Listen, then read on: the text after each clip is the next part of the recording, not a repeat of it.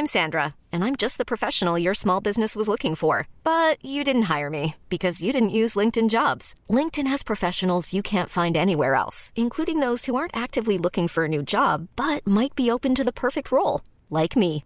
In a given month, over 70% of LinkedIn users don't visit other leading job sites. So if you're not looking on LinkedIn, you'll miss out on great candidates like Sandra. Start hiring professionals like a professional. Post your free job on linkedin.com/achieve today.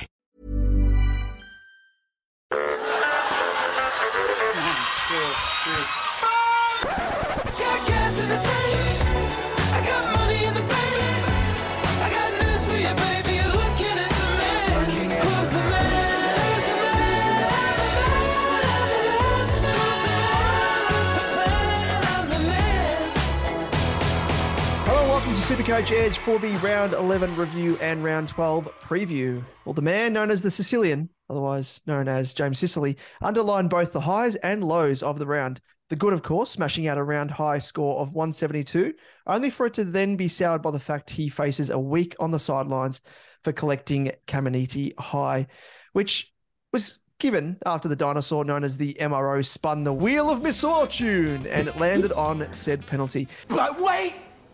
There's more! Laird was also rubbed out for a week in one of the biggest injustices all season. He took Neil to ground, falling first on his own hip and arse, so he's willing to give himself a corky to absorb the impact, and didn't pin the arms of Neil to allow him to break his own fall and protect his own head, which he just failed to do like an idiot. So it's only a matter of time before helmets are introduced, tackles are outlawed, all players are told to remove their own heads before taking the field.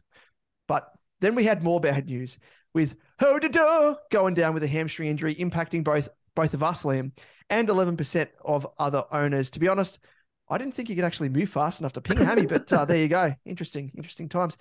But alas, the suspension to both Sicily, Laird, and the injury to Hodor is made all the harder by the fact we will be struggling for cover with the buys now upon us, or it's best 18. Yes, and the buys are, of course, going to be a major talking point in this episode, with Round 12 presenting as the first buy for the season. So we'll do a quick refresher for everyone, just so you know who has the buys, which will impact us most, and, a little bit of talk about the rules. Yeah. And then likewise, when touching on specific trade-in and trade-out options, we'll make a point of reminding everyone what round they have the buy. So pay particular attention as to how an admission or addition to your side may impact your team across the buys to ensure you are well placed to have at least 18 scorers, which I think we're all going to struggle to do this week.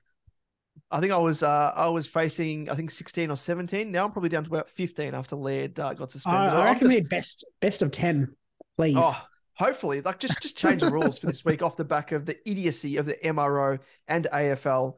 They can GGF and GTFO. Just to continue the acronyms.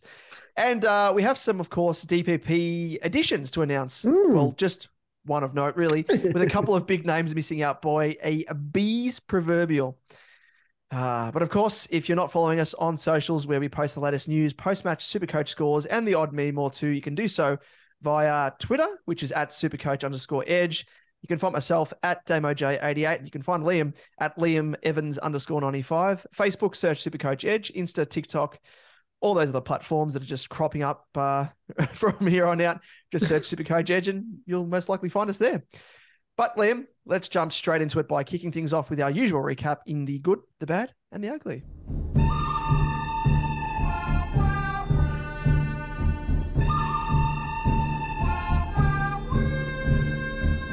For those new to our show, in the good, the bad, and the ugly, we roll through some of the more notable and the more forgettable performances across the round. We touch on how our own teams performed and look at our head-to-head rivalry as we wrestle for ultimate supremacy across the season. Yeah, so let's kick it off with the good. Yes. And it was, of course, James Sicily. And Sicily was operating, I think, just at a higher frequency than others against the Saints. And he took intercept marks left, right, and center for a score of 172 that featured 16 marks in total and 43 disposals. Oh, and did I mention he had 90% disposal efficiency? That's crazy. I mean, Warple struggles for half of that disposal efficiency with half the amount of disposals. Just incredible. We looked like a man on fire. Was great to see, especially when he's in your SuperCoach team with the VC on. On to the bad. Let's bring the mood down. Jack Sinclair and Will Ashcroft.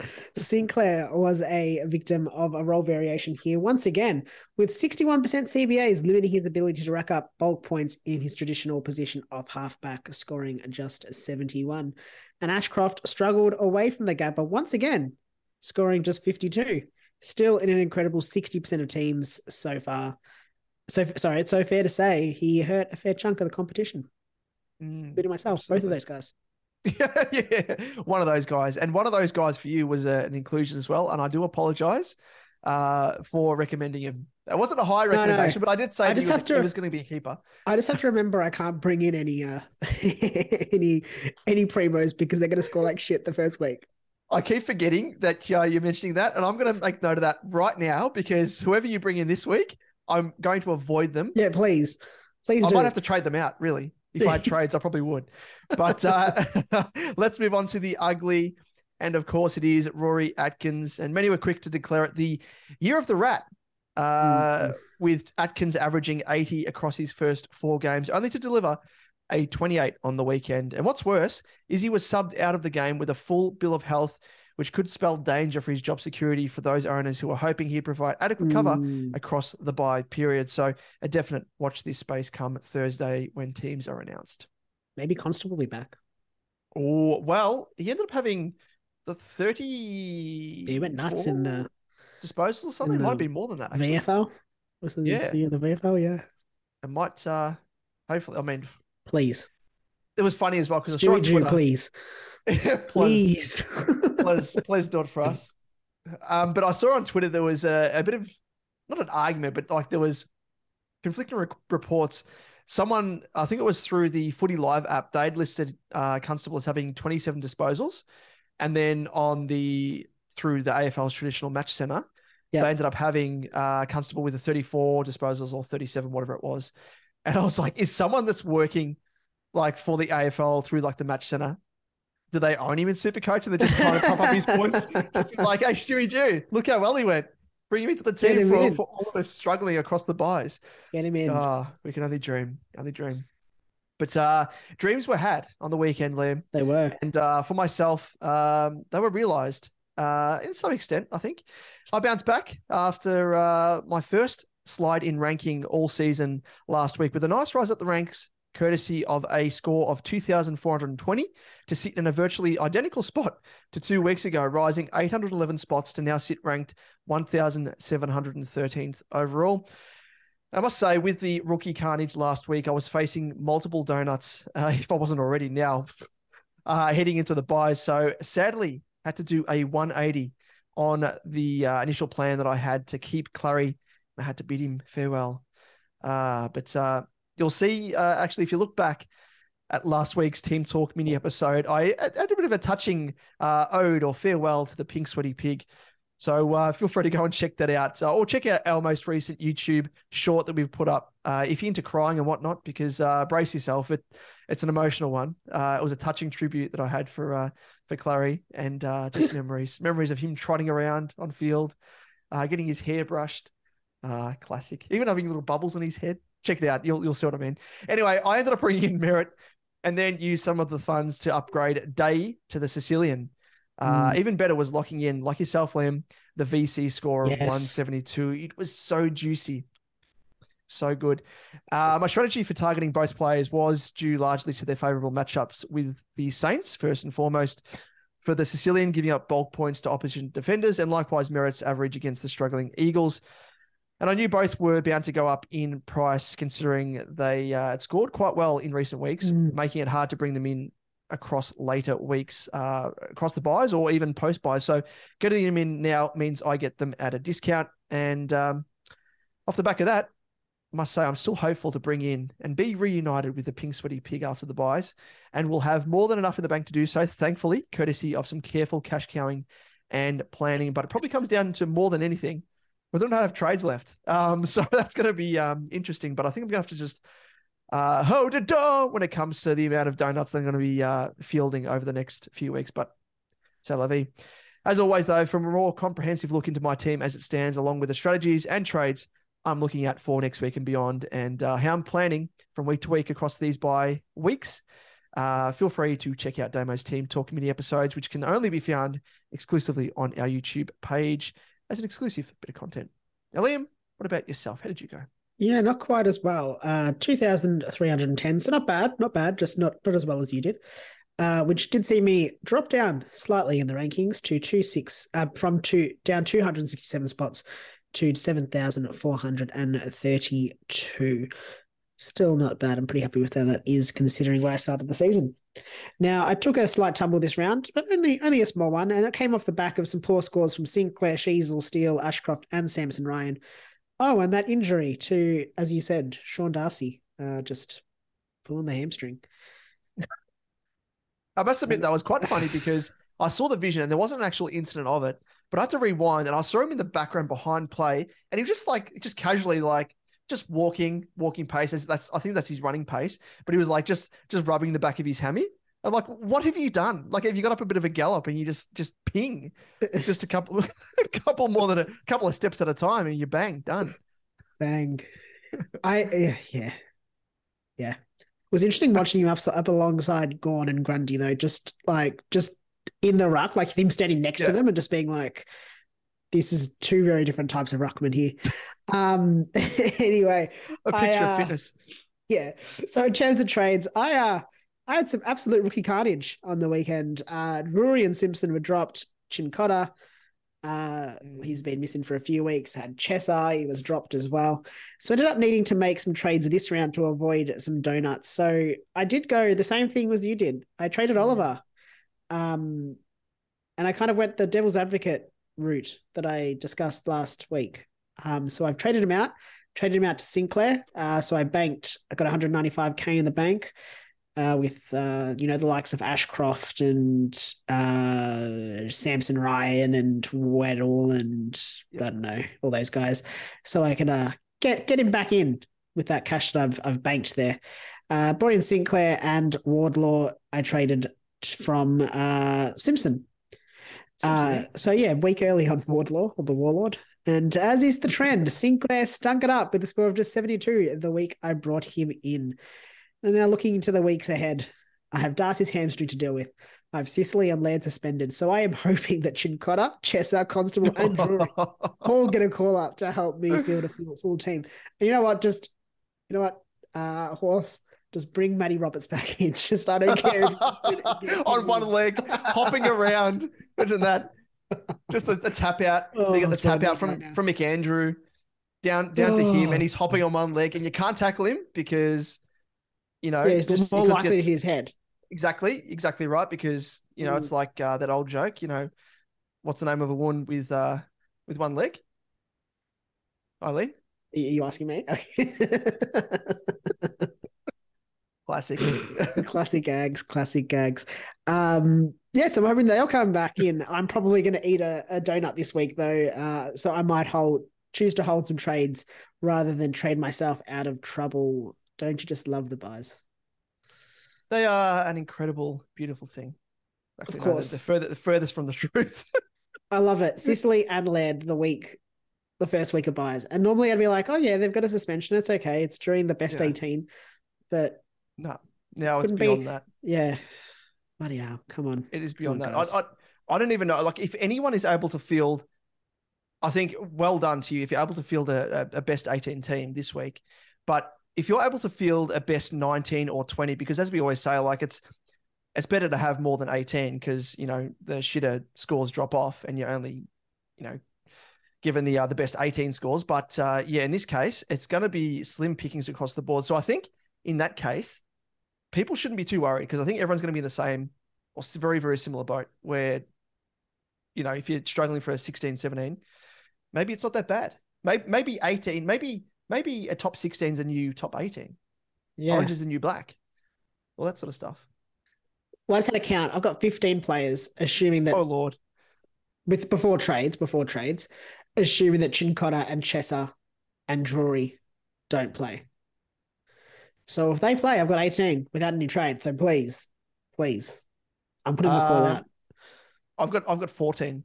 Oh, oh, rough. But that's not counting. Actually, no, I'll have 15. Sorry, because I'll likely be trading Ryan. Maybe a 16 if I trade Simpson. I think I miscounted there. Oh no, I think I counted Chincotta. Oh God. Oh, who knows? I might have He's got to zero come back in. players.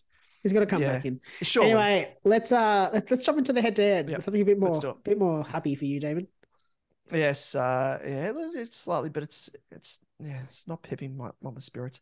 So I ended up bouncing back and extended my lead out after you nearly overcame the entire margin in 1 week last week, with the deficit now sitting at 340 after being at 230 last week. So I gave you a bit of a sniff, and you're likely to just overcome that again next week.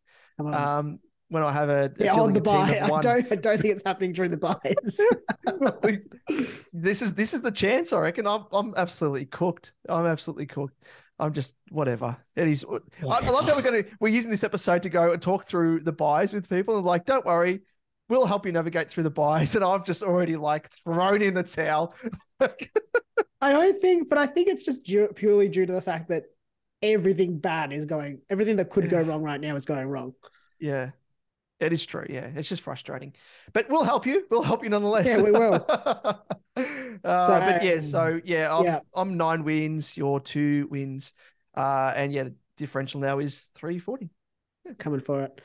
But as we spoke of at the top of the show, buys are now upon us. And as we are fresh, as are some fresh DPP changes. Oh, tasty. So let's unpack it all with our new segment featured across the next month of buy rounds called Bye, bye, baby, don't make me cry, baby, bye, A bit of Bay City Rollers there. Classic. Oh, love it. So for SuperCoach is new and old, it's a good time to have a bit of a refresher as to what the coming months of buy rounds mean. And I know some may have their head in the sand, or you just given up off the back of these suspensions and whatnot, like myself, but they are simply unavoidable, unfortunately. Good news, however, is the first two are supposedly easier to navigate. See, I wrote some of these notes down prior to these suspensions. You can tell. You can really tell. It's flipped on its head. So maybe you can blame me for jinxing it.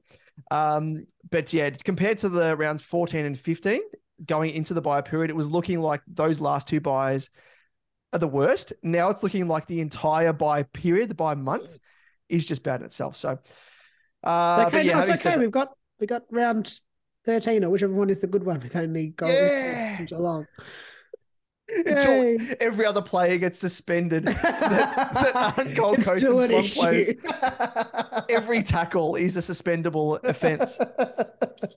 Oh, God. Yeah. So suspensions, injuries, and omissions always throw a curveball in, which they have done this week, unfortunately. But before we delve into that, we can keep hiding under our desks for a little bit longer, because first we have some new DPPs to announce. Yes. So let's kick off by tearing off the Band-Aid, as it were, by announcing that the top prospects in Walsh and Gawn both fell short of the 35% threshold.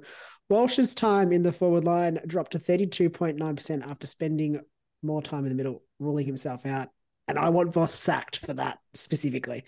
I want him sacked for multiple things, but I don't even I'll care. take that. I don't even care about that. I just want him sacked for playing Walsh in the middle and stuffing him up. That's part of the shit game plan. That's part of the shit game plan. Play him in the forward line? Is that the issue? That's the issue. I don't care. And he amended that. That was the one thing that I thought was actually pretty good, but he's not going to keep his job after that. And he's done us over. Yeah, he's done us over. And you know what? Who else has done us over? Simon Goodwin. Oh, Gawn fell absolute. Look, maybe this was a miscalculation on his part. Maybe it's actually Gawn's fault. Maybe Gawn demanded an extra CBA because Gawn fell agonizingly short by just 0.1%. Yes, his time in the forward line was 34.9%. Literally 1 centre bounce starting forward would have pushed him over. And you know what? I don't even know who to blame for that one. It's pushed us all over the edge. That's what it's done. That's it. It's just getting flatter and flatter this episode. Oh, as flat as the shit carter's hat. Just honestly. But I'm like hearing about like the smallest of margins. I'm having serious flashbacks hearing that he's fallen short by yeah. that small decimal point, because it reminds me of a team that I support that ended up coughing up a lead against Collingwood and fell short of finals by 0.4%. Yeah, it's rough. I feel like that meme, that meme, everything reminds me of her, and it has like has photos of like things representing breasts and other body parts. But this is literally, this just reminds me of the Heartbreak Club that I support. It's just disappointing, gaslighting me at every season. How dare they? But anyway, the new DPP list is that lackluster. It's only really worth mentioning one name, and that's Jack Macrae, who gained forward mid DPP eligibility with 38% of time spent forward. But hold the applause, as Macrae is only punching out a 109.6. Sounds good, but it's actually his lowest average since 2017. So he isn't as impressive an option as he would have been in recent years. And part of that reason is to do with this new DPP, with less CBAs resulting in lower scoring potential across the board. Yes, and despite the lackluster average, though, it does place him in the top 4 scoring forwards, and he comes in at a discount of 60K on his starting price. However, the fact he has the troublesome round 15 bye doesn't do him any favors, especially for me. Yep. Well, I'll ask you, Liam, first up. Would you consider bringing him in? Doesn't have to be at the moment, but like, even if he's like your last upgrade option, would you bring him? Actually, sorry, I'll rephrase that. Because he's 60K cheaper than what his starting price is, and I think his break even's not too bad. Would you consider bringing him in now, or would you prefer to wait and maybe sacrifice a bit of, coin in this case? He went up 24.4K in the weekend. Yeah, break even 41.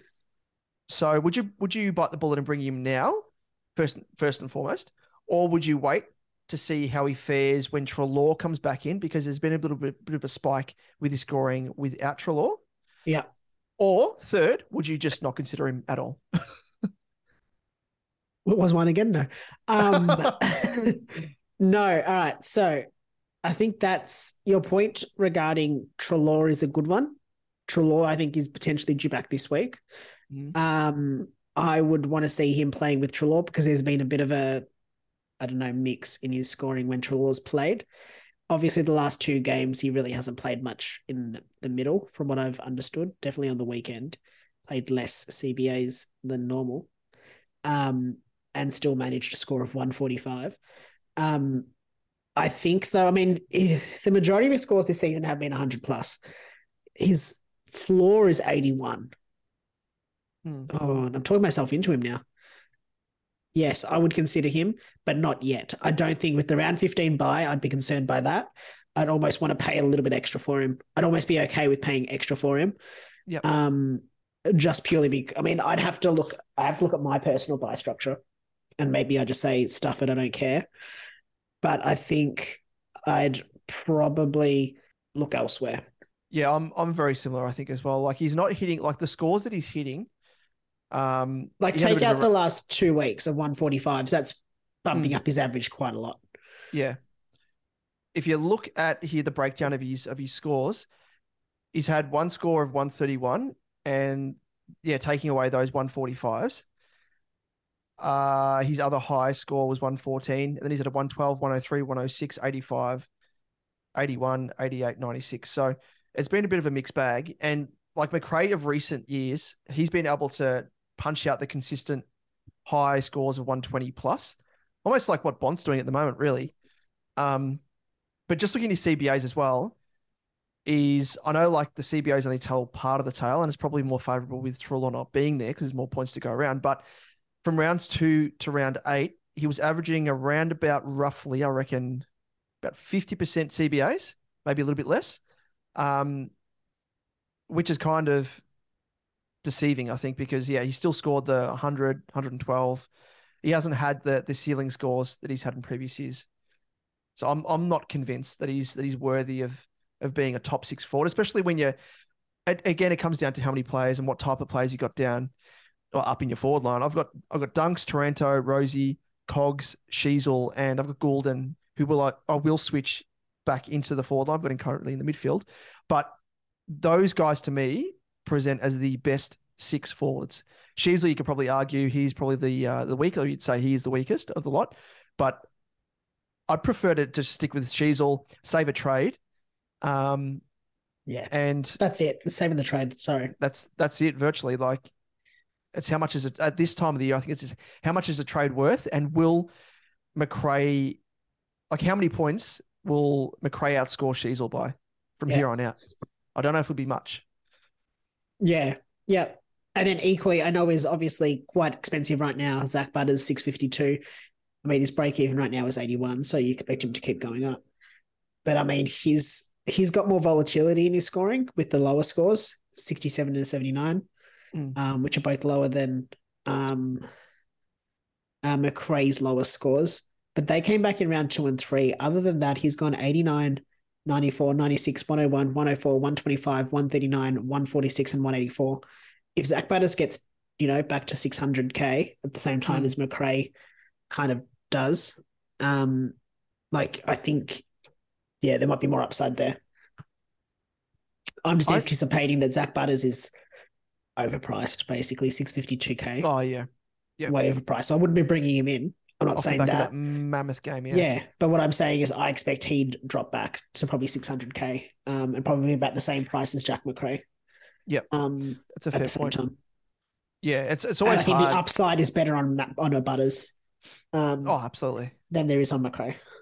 Yeah, it's always hard to, and that's a good point as well. Like trying to project forward, look at other guys who present as better options, and see like all it takes. And we'll get into it shortly as well. But like just highlighting Tim English, for example, like he was at 680K at one stage at the height, and now he's only about 10, 15, 20K above his starting price. So off the back of 2 games in the 80s and 90s. So it does show that the higher price point, you can fall dramatically off the back of 1 poor game or 2 poor games, especially. So that's a very good point you make there about Butters. And yeah, if we hold out, it's bound to happen. You'll have an off game, and that's that. And we'll be able to pounce later in the season. But in short, McRae for me is a no. For you, Liam? It's a maybe. I don't dislike it.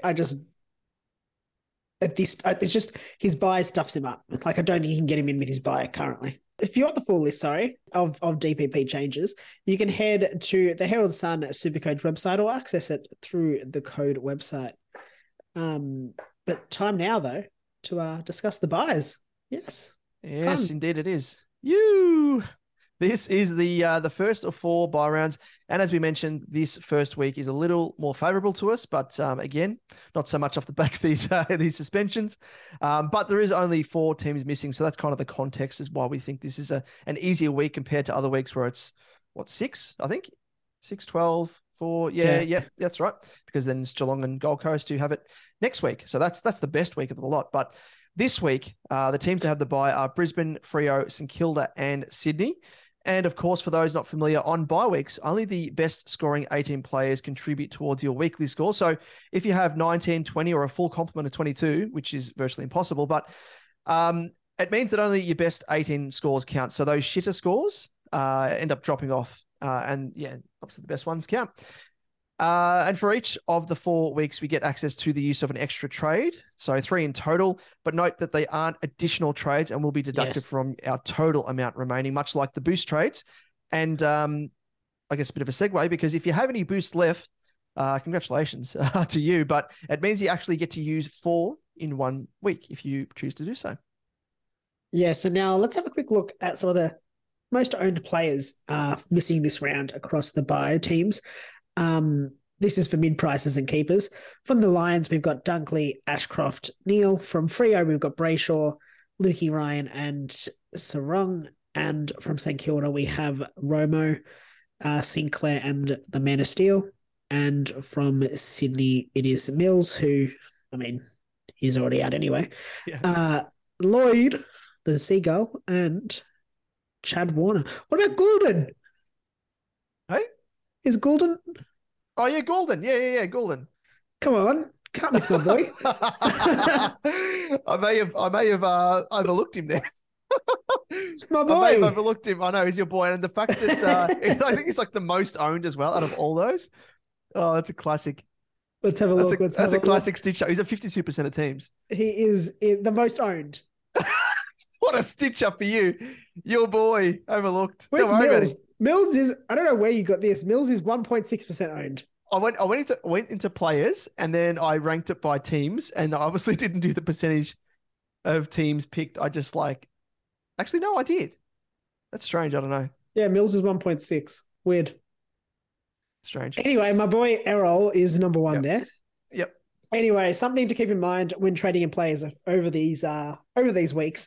These exact players will be having those exact players that you trade in will be having a buy coming up. So make sure any trade-ins don't leave you in more of a compromising position than before on a specific week, if that makes sense. So don't trade yourself into trouble, basically. Yep. Don't trade yourself out of trouble this week to then trade yourself into trouble in 2 weeks. That's what I'm trying to say. Domino effect. Yeah, exactly. Like the butterfly, the wings flig, the butterfly effect. Oh, that's right. Yeah, The reverberate around the world. Yeah, the hurricane that's happening in Laird getting suspended.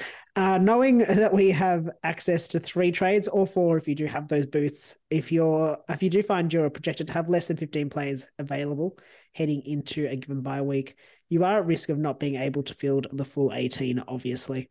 Yeah, that's it. That's all I wanted to say. Yep. And probably as well, just to mention a small note as well, using, I say, Drury as an example, like if you're facing, a donut or 2 donuts or whatever, and you're like, oh, okay, I might trade in a rookie on a given week, just so, you get an extra few points. Like don't go trading in a rookie willy-nilly or someone cheap willy-nilly and you think, oh yeah, okay, no worries, without any real great thought behind it.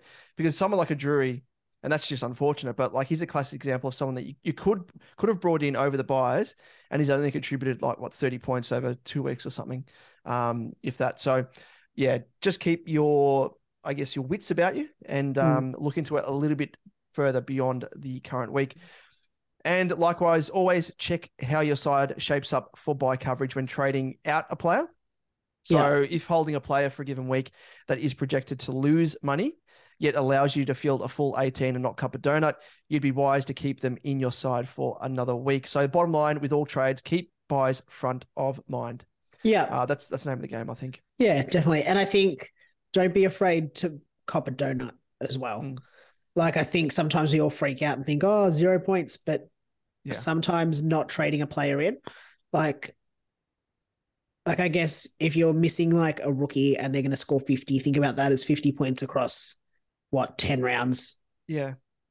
12 rounds. That's not many points per week to make up that you might get with a trade that you save and actually bring in a primo later on.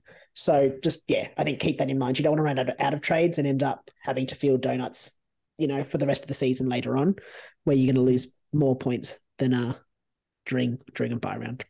And I reckon a lot of people will be burning through trades. Yep, I know. With that mindset, thinking, I just need to cover donuts. Think of it the long game, it's a marathon, not a sprint, classic saying, but it applies here definitely because injuries will hit, omissions will hit later in the season. And if you're dwindling in trade later in the year, you've cooked yourself for the season at the expense of trying to prop yourself up for, a couple of weeks or the 4 bye weeks, which just isn't worth it. It's 4 weeks compared to the remaining 9 after the buys. And I think the buys present both opportunities. You can either fling yourself up, really skyrocket up the rankings if you prepare well, but they can also really hurt you by later on, even if you do skyrocket up and go really aggressive, you could hurt yourself by having no trades left and finishing the season in a worse position. Yeah. I think the strategy, and we've spoken about it in previous seasons as well, but I guess the main aim is omissions aside and injuries aside. But if you are in a position where, because anyone you trade in that hasn't yet had the buy will have a buy. So you're virtually trading in someone that's going to miss a week. So using, say, next week as an example, if you wanted to target Lockie Neal, that'd be a good time to bring him in, as opposed to obviously this week he's on a bye. So if you bring him in next week, it means that you've got someone that can cover the remaining 3 weeks of the buys. So that's kind of the way to try and make a step up every single week on week. It's going to be hard, obviously, for those players that have around 15 bye. But those are sort of the players you want to try and target after round 15 coming out of that bye if you can. But it's going to be hard to do so this year, especially because we've got an extra bye week compared to previous years. So yeah, bit of extra flavor, spice added to the mix. Yep, definitely. Now, though, let's turn our attention to the juiciest part of our episode, as always, as we talk all things trades in The Price is Right. Show me the money.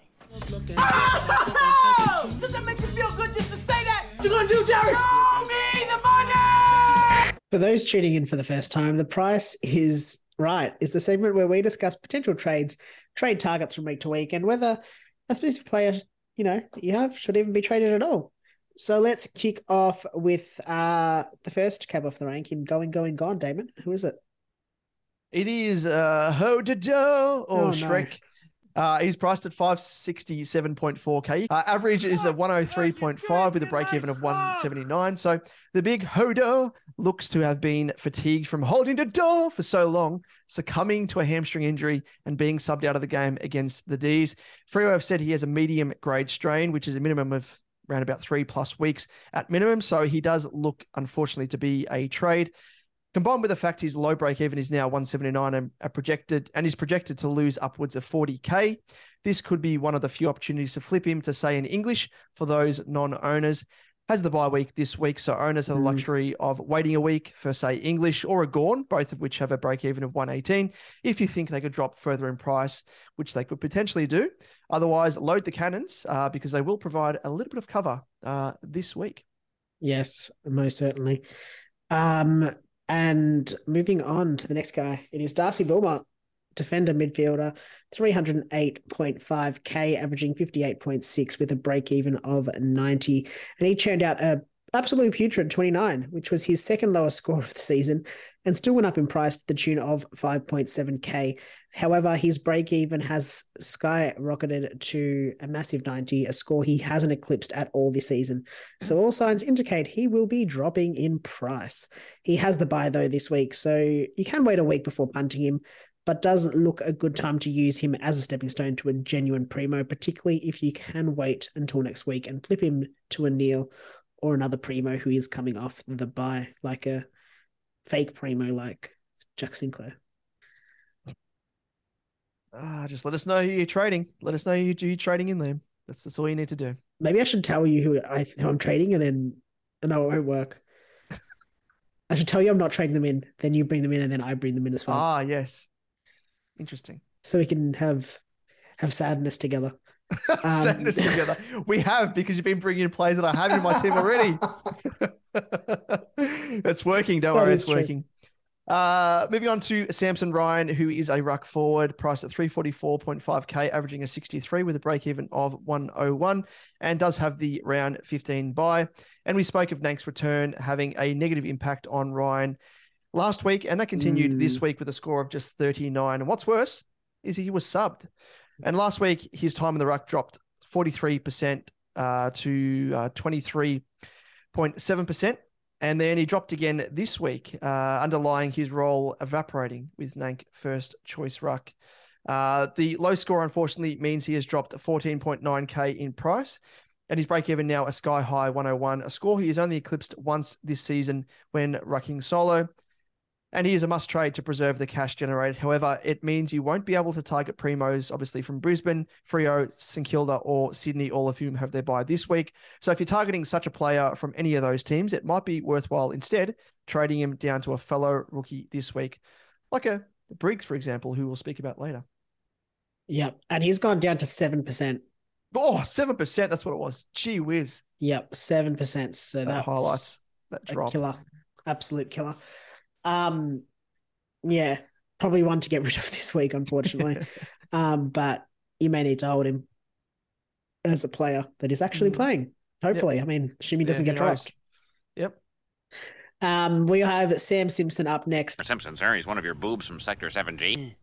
Doesn't ring a bell. Mid-forward eligible for the Cats, 250.6k, averaging 57.8, break even of 59, and he has the bye in round 13. He was rested, but there is no guarantee he makes it back into the Cats lineup with first choice best 22 players making their return week on week.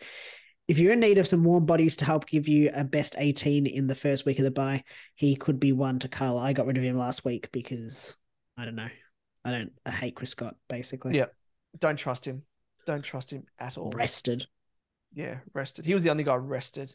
Like, yeah, sure thing. You watch him not come back this week. You watch him not come back for the rest of the year. But yeah, he was rested. Subbed. I love it. He was subbed the week before. Yeah. Uninjured. And then gets rested. I don't know. Sus to me. Very, very sus. Anything to do with that that man who shall not be named. Yeah. He's very, very Always sus. pulling a Swiftie. Yeah, exactly. Not the Taylor variety. No. But let's move on the chopping block. And it is Will Ashcroft first up as a midfielder, obviously priced at 420.4K, averaging a 79.6 with a break even now of 109. And Ashcroft has struggled at times away from the Gabba, as we mentioned earlier, averaging only 62 interstate and a 100.8 at home at the Gabba. And this game at the Adelaide Oval on the weekend was no exception, scoring just 52. Has the bye this week, of course, but then heads to the MCG to face the Hawks. So you'd say that all signs and all data is pointing to him having another down game. Whilst his break-even is high, if he can score an 83, he will drop approximately 13.9K.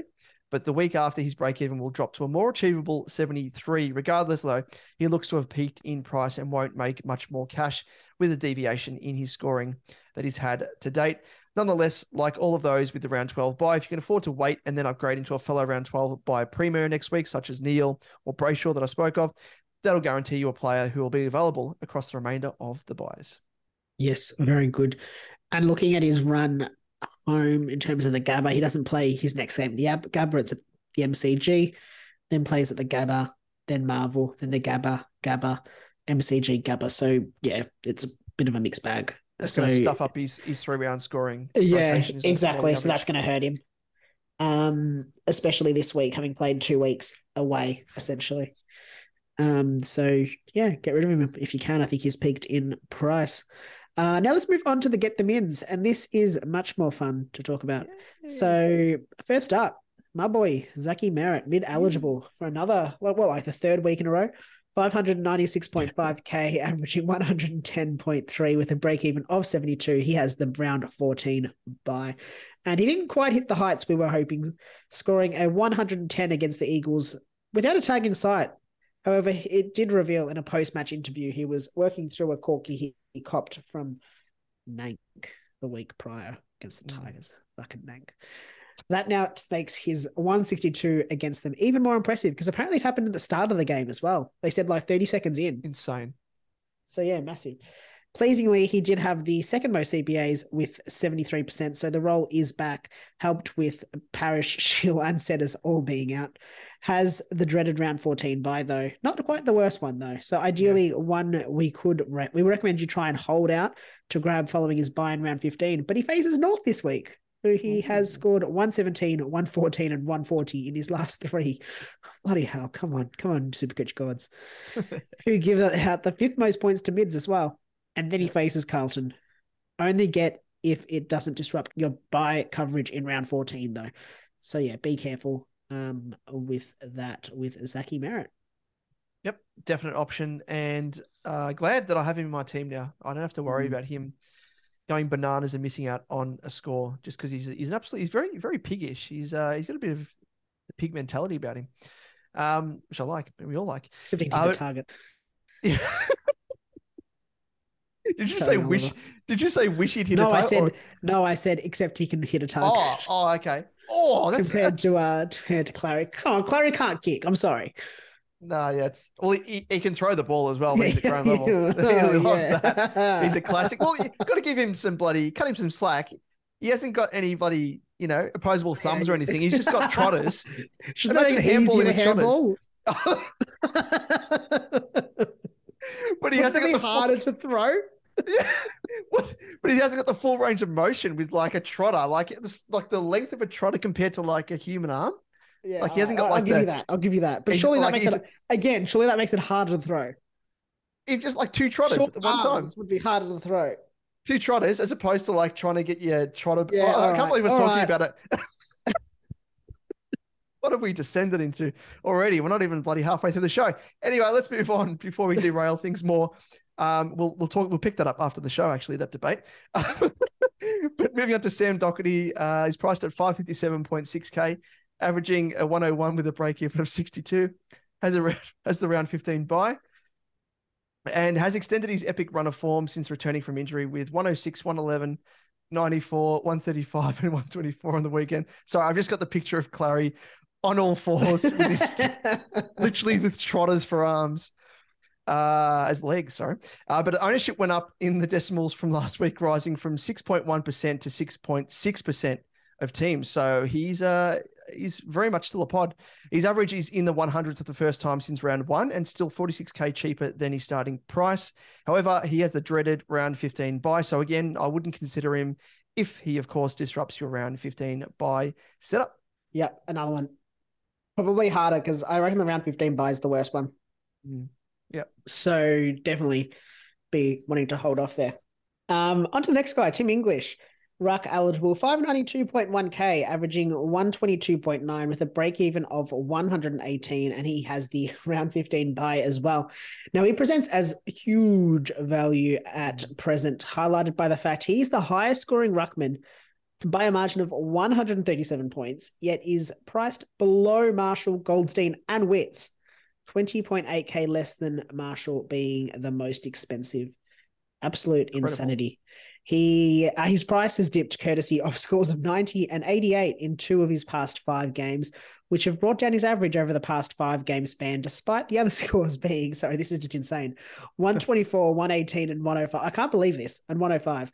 Incredible to think he was top priced at 683.8K only 6 weeks ago. And now is only 11K above his starting price. And he has a 122.9 average.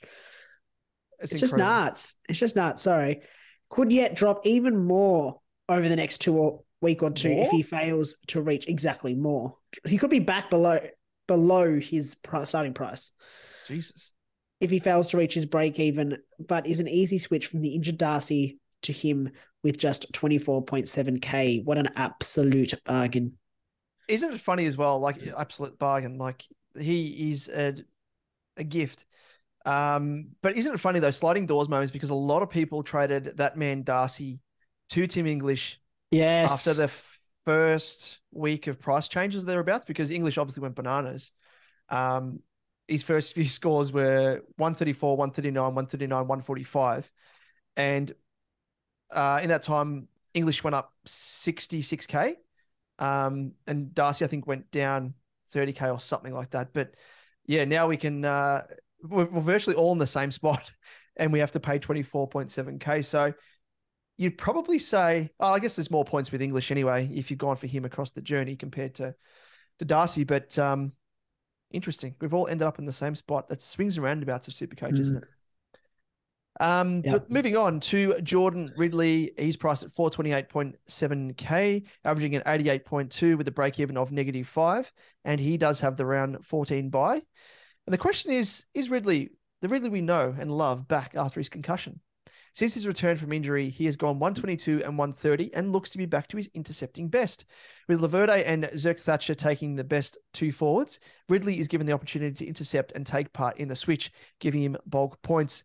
There is a risk, however, as the Dons' last 2 opponents don't have particularly big forward lines, so the scores could be inflated. And I think both of those teams bleed a little bit of points to defenders as well.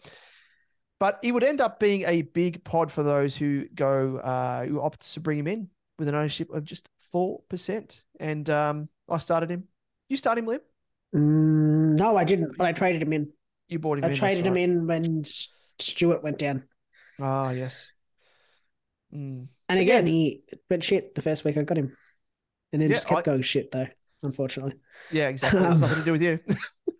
I would consider bringing him back, in full honesty. He's a good price, isn't he? A good price. Yeah. Is a good price. It's just a bit weird. I don't know why he's like, I can't remember when Laverde went down with injury. No, that was against Collingwood. So it's not like he was going great, and then Laverde went down with injury and then his scoring declined. So yeah, it's a bit weird. I'm not sure. Not sure. To look into it a little bit more, but I think you could potentially. I know his break even's a -5, so he's going to go up in price. But you could potentially wait another week and just see how he goes. But again, it's against North, so not a particularly strong defense forward line, I would say. Yeah. That's going to make cause him any issues. And then Carlton, which is probably the biggest challenge in the sense of just sort of matching up tall players. Yeah, Mackay and and then potentially, I don't know if Silvani comes back or if De Koning rests forward. Yeah, probably I think. Yeah. I mean, given it's 2 games out of how many that, like, this could be, as we say, it's probably more. It could be due to the favorable matchups that he's had, but for me, I think it's a small, like, always go by the sample size comparison, and it's like 2 games compared to the previous 8 that he played, where he was averaging an 87. Not going to. The role's different. Port Adelaide, but the role I guess is different. Yeah. The only other thing that I will raise, and I don't know why I think this, but Kelly's been out of the side, and Kelly has seemed to impact Ridley quite a lot in terms of scoring when he's been in the side. So I do caution that Kelly's been out with concussion for the last 2 weeks. That Ridley's been back, so I don't know. I don't know. There's no return date for him yet, unfortunately. So it'll be interesting to see how that goes. But yeah, I'd probably be cautioning going for Ridley just yet. Let's jump onto the bubble, the rookies. First up, sorry. Don't burst the bubble. You're going to jump burst on the it. bubble. I'm going to jump on it. No. I'm going to jump in the bubble. It's going to make me float up. You don't worry. Every other player will be in a bubble soon enough because of the head high tackles. Yeah, we're just going to play in like those Zorb things. Zorb balls. Anyway, Kieran Briggs, ruck eligible, 254.4k, averaging 105.5 with a break even of -64. And he has looked the absolute goods after replacing Matt Flynn 2 weeks ago, scoring 109 and 102. Does come in at a higher price point, similar to that many paid for Humphrey B. Bear. And even, Ratkins wasn't quite 250, but still high. Yeah, he was up there. In round 11. And with such a low break even and a huge price rise on the horizon, it makes sense that he'll be high on the wish list of many coaches and potentially even myself. Perfect timing as well, heading into the buys where warm bodies are desperately needed. And particularly for those owners of Sean Hodor Darcy, who injured his hammy and are in need of some cover. Likewise, a great downgrade option for some cash for owners of Samson Ryan. Projected to make a quick 100 to 150k over the coming bye week, so should be given strong consideration if you can afford the trade. Yeah, I'm a big fan, and the reason I say don't bring him in, it's I'm speaking to you alone, Liam, not to the listeners. He's not a primo. No, it's as long as he's not a primo, it's okay. It's just my primos for some reason. Okay. Yeah, we are referring, of course, to the curse that you have on players. Yeah. Okay. Well, that's all right then. You can bring my him in. rookies seem to be okay. It's just the rookies / mid prices are okay. It's the primos. I just need a team. Yeah. It's the universe telling me I just need a team of mid prices. Maybe for next year. Maybe give that a go. Spare us all. Otherwise, I was going to say, can you just like sacrifice like a first price rise, not go for him this week, so we jump on, and then you can get him the week after. Yeah, if you can transfer some cash, that would be nice. yeah, exactly. But no, he does look very, very juicy. Yeah. I think Bryce Mitchell, the resident data guru that we all love on Twitter, he said if he averages against 90, he's going to go up about 150k or thereabouts over the next month. So juicy. Yeah, which is obviously doable. He's averaging a 105 at the moment. So you could potentially hold him. If he keeps averaging 105, you could just keep him for the rest of the season. It could be like the this year's Prusy, juicy Prusy. Yeah. That's a good point. So interesting tactic to see those people that have Darcy as to whether or not they replace him outright with, say, like an English, or if they trade him down to a Briggs. You can even just like bring in, which is what I'm considering, is trading Ryan down to Briggs and switching Madden to the forward line, holding Darcy for the time being until, say, English drops in price, and then bring in English next week. But it means obviously play one less player this week. So, yeah, it's probably bring in English. But if it wasn't the buys, I would be looking to do that. But interesting tactics around this bloke. But let's move on to the next guy, and it is George Wardlaw, or the Warlord, as we call him. Midfielder, he's priced at 193.8k. He's averaging a 64, and he's got a break-even of negative 16. He does have the round 15 bye. Looked impressive with his 85 in his first game, of course, playing primarily as a midfielder with stints up forward as well, but spent more time forward in his second outing to only score a 43. The big appeal with the Warlord is he has elite job security and will play out the rest of the season provided he stays fit. The one thing with him as well is his time on ground was quite limited and was managed in game by the looks of it. And I assume it's due to the fact that obviously it's his second game overall. But he did have that limited preseason as well. Came into the season with an injury niggle. So it's a matter as to when sort of he breaks out of that and regains, full fitness before he's given ample game time. He only played 66% game time on the weekend, which was the lowest, excluding the subbed in and out players. So Okay. I think aside from that though, like as I said, he comes with huge raps. But at the higher price point now, do you get him in? I don't know. I've already got him, so it's not a question you can ask me. Oh, okay. I went early on him just because I felt like he had better job security than Eddie Ford. Yep. But Eddie Ford has done himself no harm.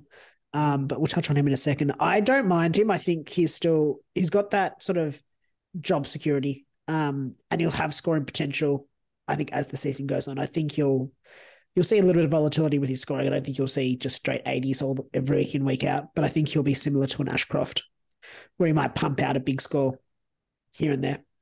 The one thing that I was surprised with was he only laid the one tackle compared to, was it last week, the 9 or whatever it was? That was pretty crazy, averaging a 6 in the VFL. So that's probably the one part of his stat line that was doesn't look to be it looks to be an outlier from his normal game. So if we're expecting, he's not going to have 9 tackles every single week, but if you can average what he was in the VFL, 5 or 6, like it, as we know, with like a Jack Steele and McRae and whatnot, at least it gives you a bit of a solid floor. So hopefully if he's given that more time in the midfield, that it will help him out there. Yep. Now moving on to the next guy, his teammate in Eddie Ford, forward eligible, 123.9k, averaging 92.5 with a break-even of minus 114. So things would have to go really bad for him not to reach that. How many frees against would that be?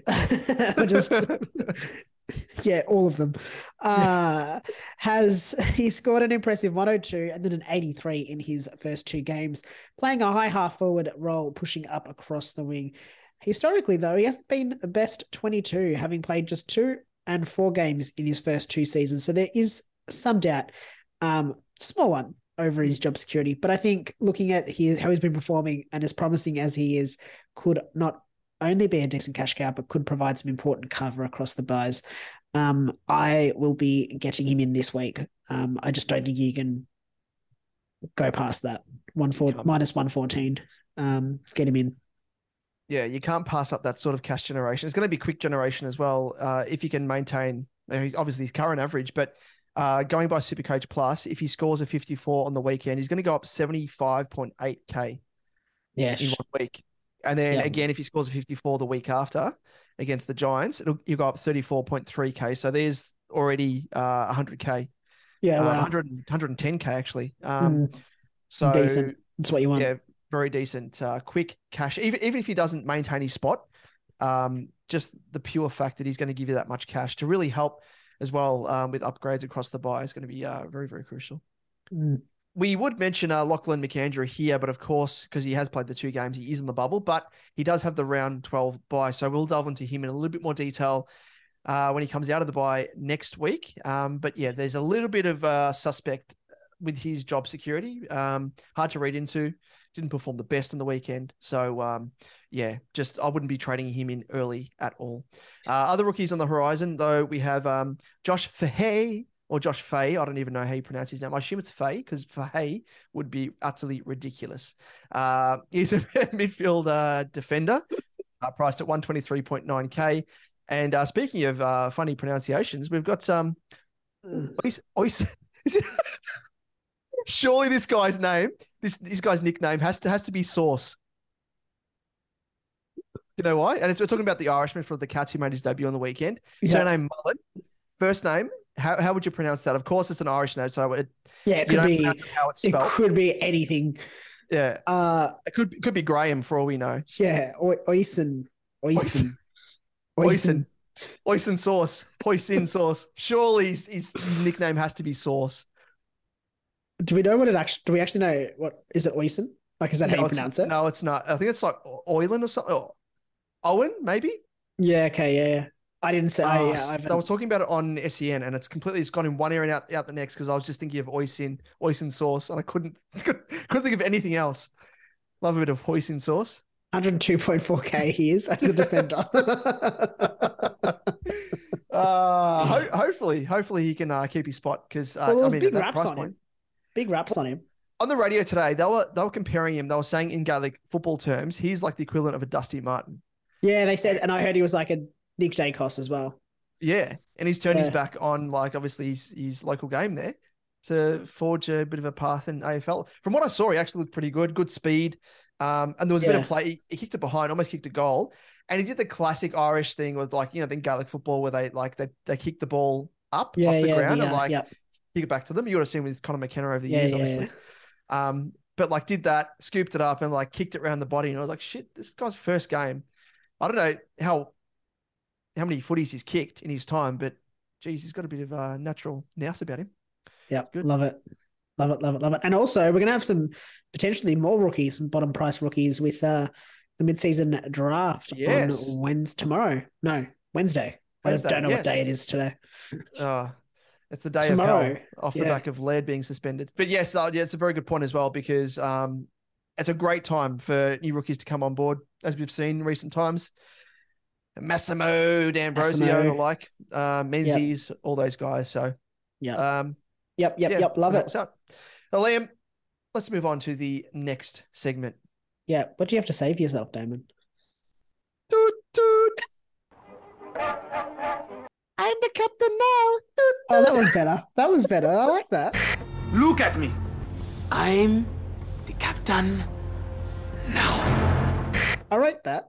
Yeah, you're right. That's it. Because I know last week you criticized or critiqued me because one was like, one was toot, toot, like really upbeat, really like welcoming, like play school style. And the next minute I'm the captain now. Like I was like holding a knife to someone. Yeah, you can't do that. But I'm a pirate. If I've got to. No, but you can't. If you're going to go toot, toot, like that, like, come on. Yeah. That's a happy, that's a happy boat. No, that's because people see me coming from a distance and they're like, they hear the toot, toot. Oh, he's a welcoming pirate. He's fine. He's all good. Welcoming pirate. Then when I jump on board, that's when I get my captain's hat on and I'm like, I'm the captain now. And they're like, oh my God, he's fooled us completely. So that's kind of where that comes from. All right. So he fooled you? Yeah. I'm really fooled. Anyway. I'm the captain now. We chat about the VC and C options that you've got for the upcoming round of SuperCoach. As always, we've scrounged through the data and found the best options for you to consider. Let's kick off with some vice captaincy options on Friday night. Yeah. At the G. I'm excited for this one. A personal investment, got skin in the game, as they say in our theme song from The Killers. But I'm not wearing any skin, as it turns out, because I've got no skin in the game. I am resigned to another big loss. I mean, off the back of all these injuries. Carlton, pull up your socks. Nah, come on, back against the wall. You could win this. Clean sweep. Get rid of everyone. Get the broomstick out. But anyway, it is Melbourne v Carlton Friday at 7:50 p.m. at the G. And we have the track Christian Petrarca first up. Has an average of 107.25 in his last 4 games against the Baggers with scores of 99, 101, 126, and 103. But comes into this game with 4 of his last 5 games at 122 plus. So in some decent form, you must say. Moving on to the other side of the field, your side of the field, Damon. Sammy Walsh. He has an average of 89.75 in his last 4 games against the Ds, scores of 73, 111, 89, and 86. But, and there's a big but here, the D's have been giving away some very big scores to opposition mids. And I'm going to run through some of them. 127 to Brayshaw on the weekend, 184 to Butters, 140 to Rosie, and 123 to Horn Francis the week before. 117 to Joe Newcomb, 189 to Noah Anderson, 144 to Timmy Taranto, 134 to Zachary Merritt, and 139 to Timmy Kelly. So there is, I mean, and if I don't know, I haven't heard anything more on Cripps, so I don't know if he's playing or not. But if Cripps doesn't play, Sammy Walsh could have the keys to the midfield. Oh, yeah, that's exactly right. Keys to the city. Just creep in there. I am keen. You're gonna VC him? Off the back of that, I just might. That's a great stat. I actually didn't even look that far into it. I just thought Sammy Walsh, maybe you could put the VC on him. He is Carlton. Everyone else can just go and get stuffed. So yeah, I like that. Good stat. Good bit of detective work there from you, Lynn. Gotta go back and look into history. I like that. Not even history, just recent weeks. Yeah, recent weeks. Yeah, that's very good. Very good correlation. Well, it worked out for Sicily, as we know. So yep, got to grab those little exploitations when you can. But let's move on to the next game, and it is Port Adelaide up against the Hawks on Saturday at 1:45 p.m. at Adelaide Oval. And we have Connor Rosie, who has an average of 62.66 in his last 3 games against the Hawks, with scores of 48, 74, and 66, but comes into this game with a 3-round average of 118.7. So veering towards the captaincy territory there. So a bit of a lock-in VC captaincy score. So yeah, an option. Yep, nice little option there. Moving on to Zachy Butters, his teammate, has an average of a 92.66 in his 3 games against the Hawks, with scores of 136, 88, and 54. But he comes into this game with a 3-round average of 142.3, and 3 of his last 4 games have had 125 plus scores. Oh my God. Butter would not melt in his mouth. My Lord, he's good. Moving on to the next game, it is West Coast up against the Pies on Saturday at 4:35 p.m. at Optus Stadium. And we have just one man to speak of, and that man is no doubt to be expected. Nicky Dacos, and has played West Coast just once for a score of 125, so not a bad score first up. And he played through the middle on the weekend, actually, against the Roos, scoring a 124. And his CBAs, I think McRae came out and said that he's trying to give him more opportunity in the midfield as the season goes on. Yeah. Or words to that effect. But in terms of CBAs, he actually had 43%, which was his 3rd highest for the season. Round 7, round 8, he had 63 and 47. Every other game, he's had just like fleeting moments in the midfield. So, yeah, it's I guess he's performing. He's starting to perform to how he was at, I guess, junior level, where he's killing it. Yeah. So, yeah, I like it. Not a bad option. Yep, don't mind it. And, I mean, we're going to call these captaincy options just because they're the later games. But realistically, in a bye round, you pretty much VC anyone because it's with all those players that aren't playing. Anyway, Western Bulldogs up against Geelong Saturday at 7:25 p.m. at Marvel Stadium. Got Tommy Stewart. He has an average of 112.5 in his last 4 against the Doggies, with scores of 112, 120, 104, and 114. And we discounted the 39 score and the concussion game he had in round 12 in 2022. But the Dogs do give away the second least points to defenders, so it could be one to avoid. Yep. No, exactly right. Bit of a mixed bag there. Don't know how he's going to go. If only it was at GMHBA, that would give us a little bit of comfort. But moving on to the Bont, Marcus Bontempelli has an average of 118 in his last 4 games against the Cats, with scores of 109, 98, 143, and 122. But the Cats come in with a very depleted midfield, basically missing all of their first choice mids. So could be a game where the Dogs mids dine out, and especially the like of Zibont, who are just sheer quality. Yep. And over to his teammate, Jack McRae, has an average of 102.5 in his last 4 against the Cats, with scores of 107, 82, 97, and 124. But even with his reduced CBAs and mid-time on the weekend, he's scoring big, with consecutive 145s in his last 2 matches. So could be in for a big one, another big one. As we said, going back to that little debate that we had, a little discussion point about McRae. Do you bring him in this week? Remember that Trelaw could be back, so could be the other way. What's it going to be? Well, moving on to, we'll find out. Gold Coast v Adelaide on Saturday at 7:30 p.m. at TIO Stadium. And we were going to say Rory Laird here, but Michael Christian, that's for you, mate, because he's given him the 1 week. I like it. I had a tear. Yeah, you had a tear. Sorry, for those people tuning in to the podcast, the audio podcast, you would not hear that. This is part of the reason why you've got to get around us on the vodcast. No, don't even tell them. Just check it out. Check it out. Go and you'll see. But I was pretty outright in what I just flipped to the screen, and you were quite. I was the opposite. I was more. I don't know. I was more emotional, I want to say. Yes, emotional. Oh, I'm emotional too. I got 2 in my eyes. Oh, there you go. Oh, sorry, it's double tears. Sorry, Michael Christian, you just make me so emotional when I think about you and the AFL. But yeah, Rory Laird, we're gonna have to shelve you, mate. Not shelve you in that sense, but we're gonna have to, because you're a blockhead. But we have to put you on the shelf on ice. Yes, and let's just move on to Jordan Dawson. Averages 116.25 in his last 4 games against the Suns, with scores of 140, 74, 158, and a 93. So finally, I must say, as an owner, he finally hit a decent score.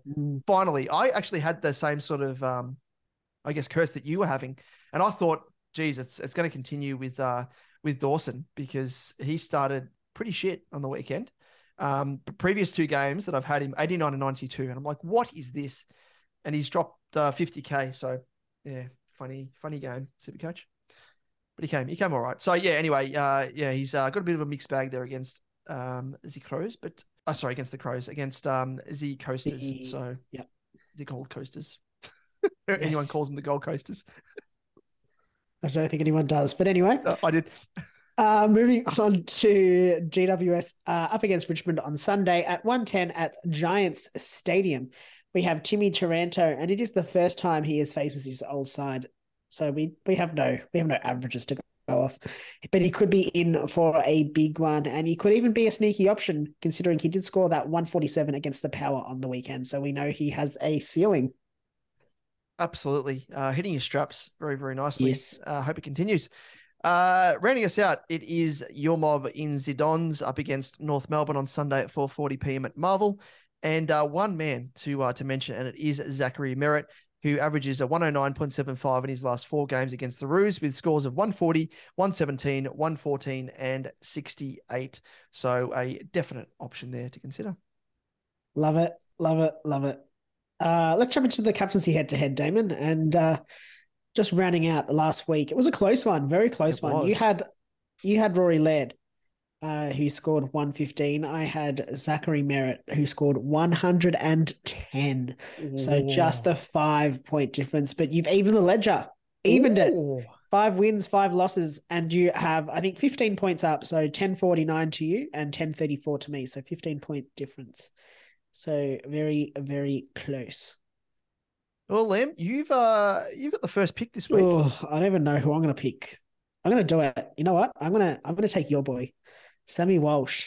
Oh, okay. I'm going to steal him from you. Okay, thanks for that. thanks a lot for that. Well, you know what? Just to add a bit of spice to this week, I'm going to go for the opposing primo in that game. Without Clary. I love it. Yes. I'm going to go Track. Yes, I reckon he's going to tear us up. If we don't have Cripps, we've lost Hewitt, who's out concussed. We've got a slow Matt Kennedy. Paddy Dow may finally make his way into our team. So maybe Track doesn't go well. But no, I reckon he will. I reckon he's going to have an absolute rip snorter of a game. I was going to say, wouldn't you love Setters now? But he's also out injured, so it wouldn't help you. Yeah, actually, I would. Otherwise, I'd probably prefer David Teague at this point as well. But that's by the by. Bloody hell. Now, David, what's up next? Michael Christian's I got to know. Hey, I got to know. Yes, good old I got to know. And Lord.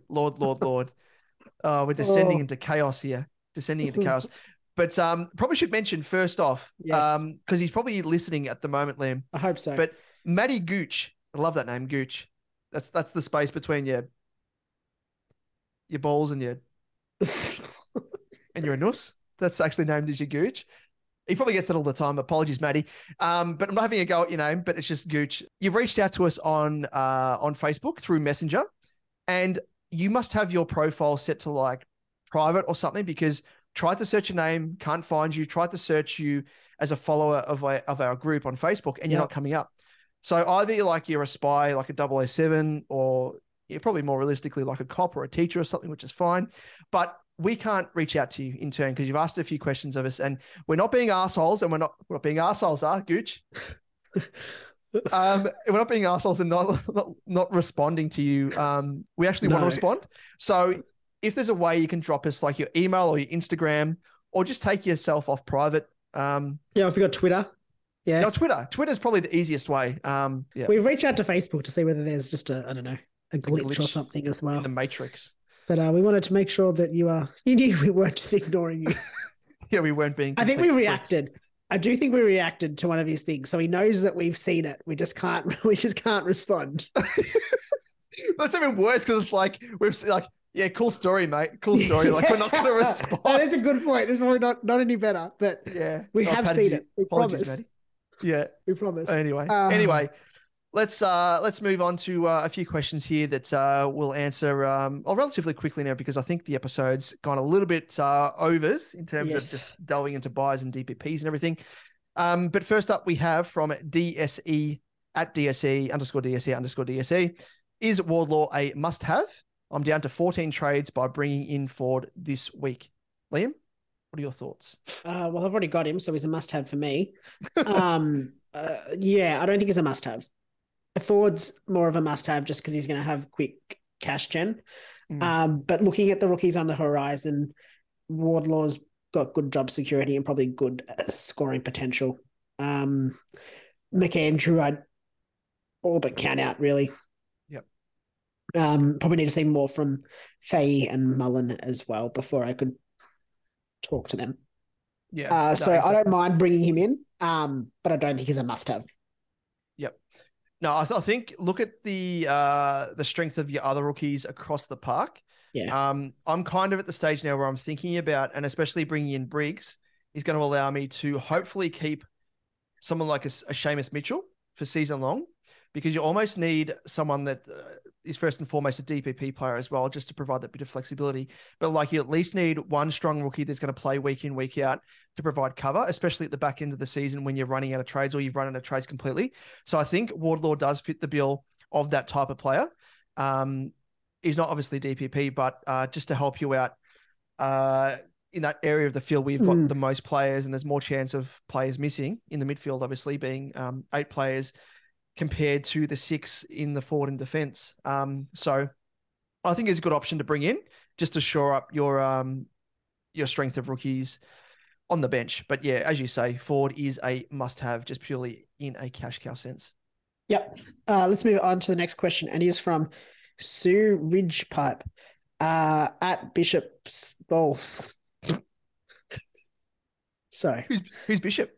They're big or they lengthy or? Anyway, let's move on. My trades are JVR to Ford at the minute, but can't get Jinby up to Stewart, 14k short. That is the worst.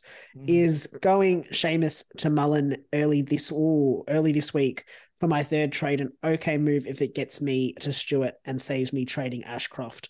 I really want to hold Ashcroft as my M8 until I trade him after his West Coast Eagles game. I'm going to throw that to you, Damon. No. Don't do that, Sue. I mean, yes, there's a question about Seamus's fitness after the weekend. Apparently, he spent a little bit of time in the closing minutes of the game on the bench getting his knee checked out, I think it was. Don't know anything about that that's been reported as such yet, but probably a good sign because, it's nothing read into it. But I think, as I said, Seamus for me is someone that is looking to be one of the more consistent scoring rookies. So I would keep him as long as possible. And I think he's playing the round 15 bye as well, Seamus Mitchell, which will help us out. Yep. Across the other buys. Yeah, he's got the round 14 bye, obviously playing this week as well if he gets up fitness-wise. But I would, to your other point as well, trade Ashcroft now. If anything, as we said, like we ran through his, I guess, the variance in his game when he's playing away from the Gabba. There's a little bit of a trend there, which we can read a little bit into, and chances are it could continue. And beside the point, I think Ashcroft isn't going to make much more money. So from a cash cow perspective, he served his purpose. But from a scoring perspective as well, there's that variance in scoring. Sure, his good games, his high games are quite good, but his low games are quite shit. So there's no real middle ground there you can really lean back on. And I'd much prefer to lean back on someone like a Seamus Mitchell if you're fielding him, who's going to deliver you about 60 to 70 points week in, week out. So I'd much prefer that, especially when you're going for head-to-head league matchups. And yeah, I mean, the amount of money that you'll get from trading in Ashcroft, you're going to have to do that eventually anyway. So why not do it now on his bye week? Cash him in. It'll allow you to go Jimby straight up to Stewart, and obviously you'll bring in a nice little cash cow there in Ford off the back of JVR. Liam, any other thoughts? No, nothing to add to that, to be honest. I think you've nailed it. Next question we have from Jackie Jones at Jack John 074445227, a resident bot that we always love. So thanks for tuning in. And hopefully your AI is learning at a rapid rate. And I think it is, because this question, it's interesting. He says, McRae or Stewart, if you could go only one this week? And that's normally a question that Chat GPT could potentially answer. Yeah. So can we help him out? It's much of a muchness, really. I think it depends on so many questions, actually. Stewart coming up against the Dogs, who don't really score, don't really give many points away to backmen. His break-even's 109, so he's probably going to go down in price slightly. He's projected for a 93. We'll go down by 7K. McRae's break-even is in the 40s off memory. So much more likely to go up. Was it in the 40s? I think it was. Yeah, it was 40 off. 41. Projected score of 109 is meant to go up 30K, so he's going to be, over 600K next round if he can manage that. But then Chalors might come back this week. It's much of a muchness. I think it really probably comes down to what area of the ground what rookies you're getting off your field is probably where I would look to it. The only benefit I would say of Stewart is that he is going to have the bye. He'll cover the rest of the buys except for next week, which is an easy one to cover. Sorry, the week after. Whereas McRae has that round 15 bye, which is a tough bye to cover. So I'm probably leaning just slightly towards Stewart, but there could be argument that you get McRae in now and then get Stewart in after his bye, if you can do that. Yeah, potentially. Yeah. Yep. That's a good way of looking at it. I think comparing the pair with these two guys, I think Stewart is entrenched in the top 6 defenders. So for me, he's in more of a keeper territory compared to McRae, who could be potentially a top 6 forward, which at the moment I think he is. He's the 4th highest scoring. Yeah, I think so. Yeah. But who knows, that could potentially dip if his average starts dipping as well. But I see him scoring around about the maybe F6, F7, maybe F8 in terms of his score towards or come the end of the season, ranking wise. So I think I see Stewart as more of an important player, and I think the heights that he hits are heights that McRae can no longer hit in the current role that he's got in the Dogs team. So that's kind of me separating the two. That's fair. All right, last question. Steve at Stephen C24. He asks, Andrew Brayshaw or Lachie Neale next week off their bye. Now, Damon, I've got some stats for you, so I'm going to just run through them for you. All right. Lachie Neale, average score of 110.2. Andy Brayshaw, average score of 103.3. They're both priced. So Brayshaw is a bit more expensive, 581. Neale is 577, so much of a muchness, really. Neale's in 25% of teams. Brayshaw's in 14% of teams. What else? Their high score for Neale is 176. High score for Brayshaw is 149. Low score for Neale is 63. Low score for Brayshaw is 70. Are they the same player? Yeah, it's so similar, except for it's only their average that's the difference. It's 100 versus 103. So just, I guess, for context, Neale has scored above 100 in all but 3 games. And one of those games was a 95. The other 2 were 76 and 63. Whereas conversely, Brayshaw has gone 149, 100, 1, 2, 3, 4, 5 times. Yep. He's gone 98 in one of them, and then 89, 88, 84, 77, and 70. Ooh, okay. So, I mean, it's hard in terms of 3-round averages as well, just to kind of get a sense of it's basically the same as well. 119.7, 116.3, 5-round 109.2 versus 119.2 for Brayshaw. So very, very close. I would separate the two based upon, like, when you're reading through Brayshaw's scores there, gave me flashbacks to when I had him last year. Yeah. And that's probably the only thing. That big variation in his scoring. So he's dipped below 100. What's that? 6 times? 1, 2, 3, 4, 5, 6, 7 times. 7 times compared to Neil's 3 6 times. Yeah, you're at 6. So 6 compared to Neil's 3 times, and one of which was a 95. Yeah. So 95. I'd much prefer to go for Neil because he's got that higher floor compared to Brayshaw, which was so frustrating last year. So it's a good question, Steve, because I'm very much in the same conundrum at the moment. I'm considering either of these guys heading into next week. But yeah, I think for me personally, I would be going for Lockie Neal. As frustrating as he can be because he's not hitting the heights again compared to his previous seasons. But he's still having a high enough floor. It's just the ceiling games that have been lacking, but his past 2 games have been quite good. Yeah. It's funny, isn't it? He's really hasn't hit that ceiling, but he's had a much better floor. Whereas, like, I mean, he has had a ceiling because he scored 176, but I guess the other scores are 128, 124, not massive. Compared to Brayshaw, who's had more, like his top 3 scores are all above 127, and it's 114, 106 for his next, above 100. So yeah, I agree. I think I'd go Neil. Yep. Very nice. Well, this is the last question. It's definitely the last one, and it's Jack Jones again. He's had a double dip. He asks, Ruckline is currently Darcy, Romo, and Rat/Madden, obviously DPP. To Galea. Yes. Yeah, boy. Is it worth bringing in both Witts and Briggs? If just one, which one is better? No, just bring in one. Yeah. Oh, well, no, he's got Darcy. Radaglia is injured. He did a hammy on the weekend. Yeah, but surely, okay.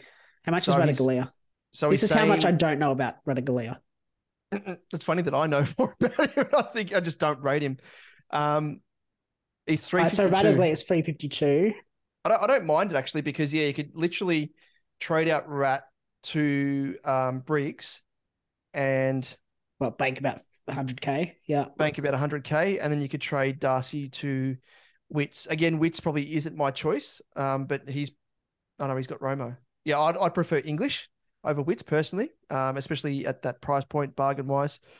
Yep. But it's up to you, personal preference.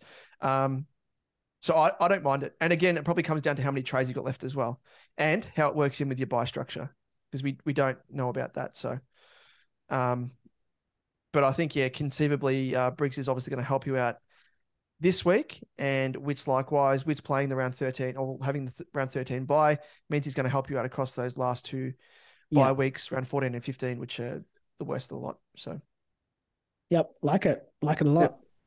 I don't have anything to add to that.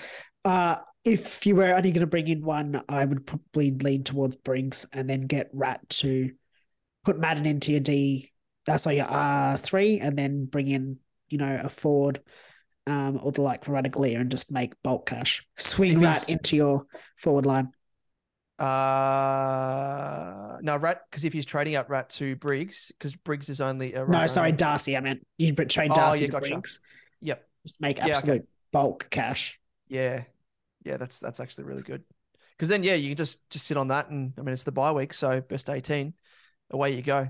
Both of those, anyway. And you could potentially wait to see who's better out of English and Witts. You can wait. Yeah, potentially. That's just another option. Yep, not like it. Anyway, let's move on because before we wrap up this mammoth episode, we need to, of course, run through our SuperCoach Edge results across the board. And first up, we have the SuperCoach Edge Cup group results after round 11. And our Supercoach Edge Cup public group leader is a carryover leader yet again. No surprises here with Rehab with his team, Colin Good, topping the lot round score 2,396 with a total score of 25,495 and an overall rank of 38th overall. So well done there, Rehab. Yes, and the top scorer for the round in that group was Josh with his team, Kiwis Rule. Round score 2,005. It must be, do you reckon he's a big fan of kiwi fruit? Oh, absolutely. Or just like Or the just animal, the birds. kiwi, just the bird, the kiwi. They look pretty cute. Sorry, round That's what it score of 2,534 100%. with a round rank of 210. Wow, I just forgot how maths works there. For our Patreon exclusive group, the leader is T Prestitutes, Jonas Goat again. Oh, Jonas Goat. Yet again, What's the optimist name? 2,373 was his round score. He has a total score of 25,216 and an overall rank of 338. And Damon, you did it. You took out the top score yet again. 2 for 20. Wow. I don't know if Making that's a your way good up. thing. I don't know if that's a Making good your thing way for up. me or if that's a poor reflection on the people in our group. Oh, no, But no. 24-20 is not a bad score. Yeah, it wasn't bad.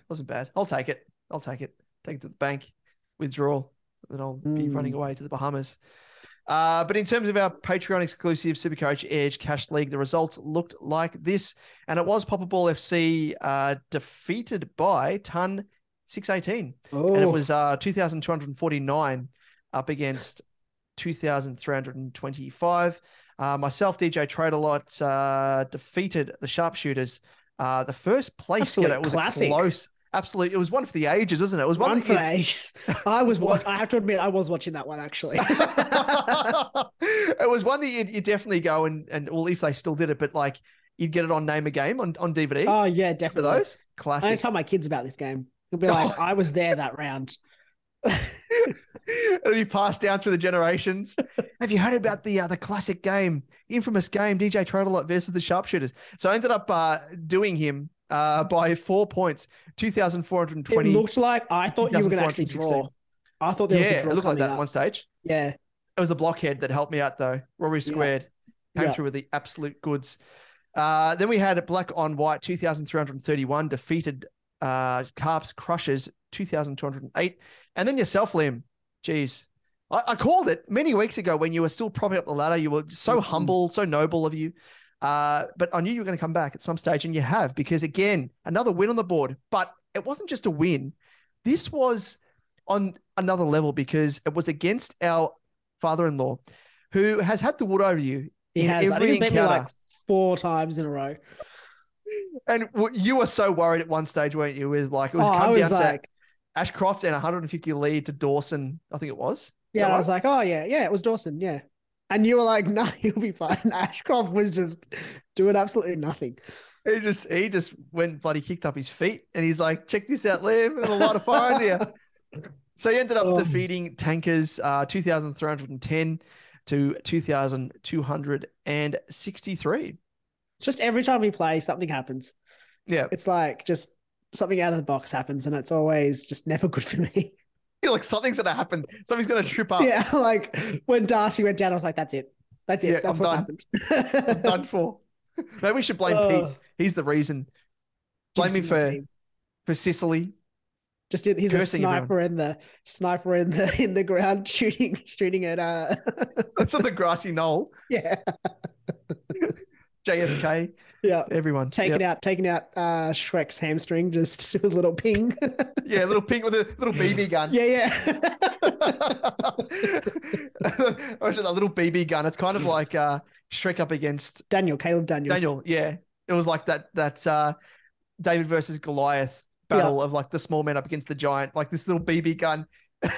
Yeah, like the Simpsons episode where it's like Nelson and Bart and he like uses the slingshot. It's like just into his knee and he just like dies. It's like Troy. Achilles heel. Classic. Anyway, let's have a look at the ladder. Damon, you are in second. Yay! But equal first with the Sharpshooters, just based off points, and it's pretty close. It's just 108 under 100, points. just over 100 points. Yeah, you're both sitting there on 32 points apiece, 8 wins, 2 losses. You, Damon, are five in a row, 5-0 in the last 5. Sharpshooters having the only loss to you in his last 5. So going 4-1. Matthew, Ton 618 sits in third place on 20 points based off his points scored. So he is just... he's 140 points up. He sits with 5 wins, 5 losses, gone 2-3 in his last 5, and he has made his way up 1 spot on the ladder. Cups crushes Wade. He sits on 20 points as well, so equal third, but in fourth spot on points. He has 5 wins, 5 losses, and 2 wins in the last 5. I have made my way up to 5th spot. I'm coming for the top 4. I have 16 points, 22. I'm in 5th of points, 4 wins, 6 losses, 4-1 in my last 5, and I've gone up 1 spot. Scott Arthur with black on white sits in 6th spot, 16 points, 22, 4, 5, 7, 4 wins, 6 losses, and 1 of his last 5. Peter with his team Tankers sits in 16th, 22, 3, 5, 5, 4 wins, 6 losses. He's won 2 of his last 2 of his last 5. And Dylan with Papa Ball FC is in last spot with 8 points, 2 wins, 8 losses, and has lost his last 5, unfortunately. Well, there we go. That's how things stand heading into the bye round. So best of luck for everyone there. And that does, of course, bring us to the end of the show. But before we go, Liam, where can our listeners find us across our socials? Yes, on YouTube, search SuperCoach Edge, and don't forget to like and subscribe, and to get all the visual gags that we have, like Damon wearing his hat again. Twitter on @SuperCoach_Edge, Damon at DamonJ88, myself at Liam Evans _95, Facebook, Instagram, TikTok, all of those. Search SuperCoach Edge. You'll find us there. I couldn't think of any others that, exist. Yeah, that happened to me. Be Real. Well. Yeah, we're on Be Real. I still don't understand what that is. I feel like an old man. It feels like the complete opposite of the name as well, that it's not at all being real. Yeah, exactly. But anyway. Yeah. Interesting. Well, as always, I must admit as well that we had a new subscriber, and it was someone that was a regular listener of ours that didn't actually know, and I have no idea how they didn't realize, because we mention it all the time, that we have a YouTube channel and we exist in video form, vodcast form, and they jumped across and gave us a sub. So the more, the merrier, I guess. So for those of you who haven't yet subscribed to our channel on YouTube and you listen to our content regularly through Spotify, Apple iTunes, all that sort of stuff, we say, do it. Do it. Just do it. And so you'll have no idea what the reference is there unless you go across to YouTube. So make sure you do that. Give us a sub, give us a like, and we'll repay you with some more gags like this, for example, for Michael Christian. Just so itchy nose, all that sort of stuff. What was yours? Oh, the tier. I literally just did a normal tier. Oh, you had a normal tier. Just genuine? Just for lead. Oh, okay, just for lead. Oh, okay. I was being nice. The tape. I'll have to rewind the tape and zoom that in, actually, find out. See how hard my head hit the ground? Oh, classic. I'll get Michael Christian on the phone. Thanks as always for tuning in. All the best for the round ahead. Of course, it is the bye week, the first bye week. Don't worry if you're copying zeros left, right, and center. We all are. We're all in this together. So let's embrace. Yes. Let's hug. Let's sit down by the fire. Strum our guitar. Kumbaya. Sing kumbaya. And say lovey. Say lovey. Yeah. Que sera? Yeah. Que sera. Free lead. All that sort of stuff. And we'll catch you, of course, same time, same place. We'll see you then. See you guys.